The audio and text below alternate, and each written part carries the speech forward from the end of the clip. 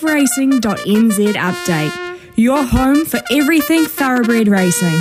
Visit LOVERACING.NZ. Racing's biggest fan.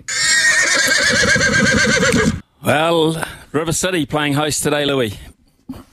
Yeah, Whanganui can be a funny old track, can't it? It's probably done us over once or twice, but there's a horse that we've been following for a long time that goes in today, up over ground. Finally, was scratched out of a staying race at Trentham when it got abandoned that day. O'Riordan is her name. She raced in the 1,000 guineas, I reckon, behind Legato, going way back, and she just seems to have had a fair bit of bad luck, but I did find her at $5 and $2. It could just be an each-way nibble to get you some pocket money for the weekend.